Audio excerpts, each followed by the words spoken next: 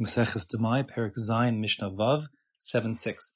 This Mishnah is not that difficult, but it's a bit abstract. I'm going to try to explain it sort of in general terms before the specific words of the Mishnah. So let me explain. Let's say hypothetically a person has 3 baskets of figs. Let's say each basket has 102 figs inside of it. And let's say in each of the baskets, because there's 102 figs, as we said the math in the previous Mishnah, roughly 2 would go to Truma Gedola, 10 would go to Meiser Rishon, 9 goes to Meiser Sheni, 2 plus 10 plus 9 is 21. So of the 102 figs, 21 are going to go to various tithes. Now the truth is, since he has 3 baskets, he has to take 21 figs in various tithes 3 times. 3 times 21 is 63. So of his 3 baskets of 306 figs, 63 need to go to various tithes. Now, this is not a math problem, so don't get so bogged down by the numbers yet. I'm just being specific. But the idea is that he has to give, let's say, 63 figs in total out of all the figs, and he could take those 63 figs out of basket A, or basket B, or basket C. No problem. However, let's say hypothetically he says, I want to localize the source for my various tithes. And he says, whatever tithes need to come out of basket A, they should go into basket B. In other words, basket B will answer up for the tithing obligations for A and B. That being the case now, he could eat the food of A because it's been tithed, like whatever obligations need to be taken more, they need to come from B or C. There's no Trumas Meiser, etc., or Truma Gedola in basket A anymore. So something has changed. Even though economically, he had to give a total of 63 figs from the 3 baskets, now the 63 figs that have to come for those 306 figs, none of the 63 can come from basket A, because he moved all the obligations out of basket A into basket B. So while before he did that movement, he could have taken figs from any of the 3 baskets and called that Truma Gedola, and similar for Meiser Rishon or Meiser Sheni. Once he says B is got the Trumas, the tithes for A, no longer can any tithes come from A. A is fixed up, and the tithes for A have to come from B. Okay. Now, since now A has become chulin, it's become, tithe food, it's not available to answer up for B. So if a person would say, I want to move my tithing obligations from A to B, that's effective. A becomes edible. B just has like a double obligation, so to speak. If you'd say, I changed my mind. I'd actually rather eat from basket B, and the tithes that are in B, which would now be the double tithe, a total of, let's call it 2 times 21 or 42 figs. He says the 42 figs will come from basket A.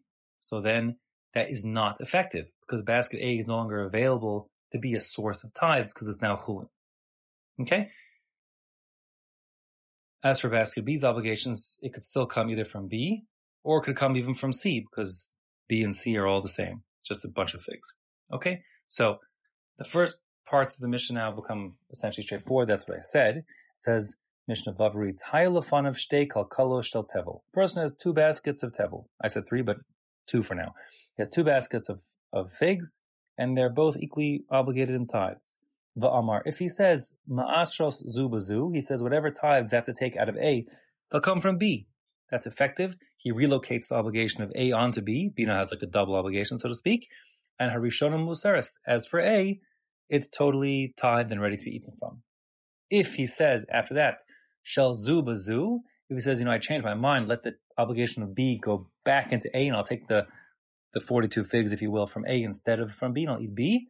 No, it doesn't work. Harishonim Musaris, just A remains tithed, and B has the double obligation, both for B and what was in A. The reason is because, as I said before, A became chulin, it became tithed, and is no longer available to act as the source of tithes for B. If, on the other hand, he says, Masrosein ma'asaras kalkala b'chaverta, if he says, he simultaneously says, I want the tithes that have to go from A onto B, and from B onto A. The words literally mean their various tithes should go onto their friends. Each basket's tithing obligations should be localized in the other basket. And so you have A going to B and B going to A simultaneously. Kara Shem, that is effective. So what does that mean? So the first pshat in the Bartanura means that he's now localized A to B and B to A, and he can't switch anymore. He has to, what he said stands. So economically, nothing has changed. Before he made any declarations, he had a total of 102 figs in A, 102 figs in B, let's say 102 figs in C, for a total of 306 figs. He has to give 21 figs into various tithes from each of the three baskets. 3 times 21 is 63 figs. And he could pull those 63 figs out of A or B or C. They all are much of a muchness.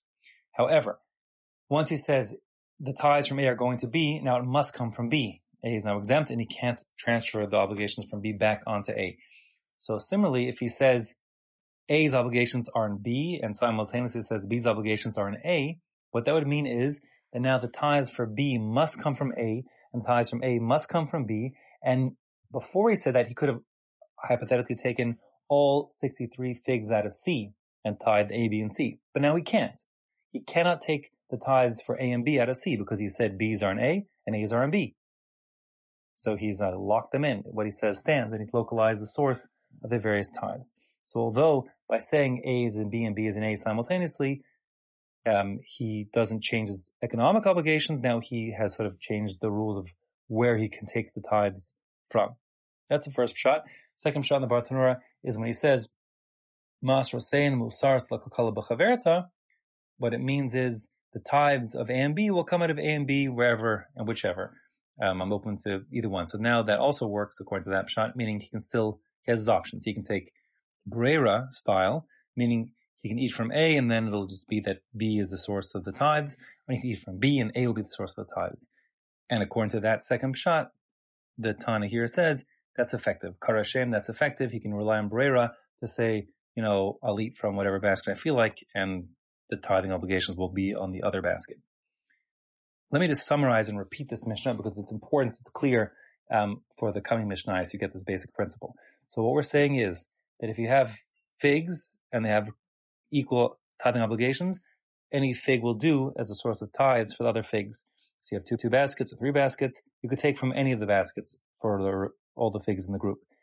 However, what you say matters. If you say I'm localizing the source of tithes to a particular basket, like I'm saying the tithes for A will be taken out of basket B, now you're stuck.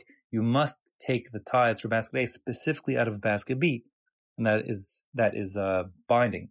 And similarly, once you've tithed A by saying all its tithes will be taken from B, making A now chulin and edible, you no longer can ascribe any tithes from A. So prior to saying that, you could have taken, for argument's sake, before I said anything, you could have taken figs out of A as a tithe for A or B or C. But now once you said the tithing obligation of A will be transferred to B, you can't use A as a source of tithes for B or for C for that matter.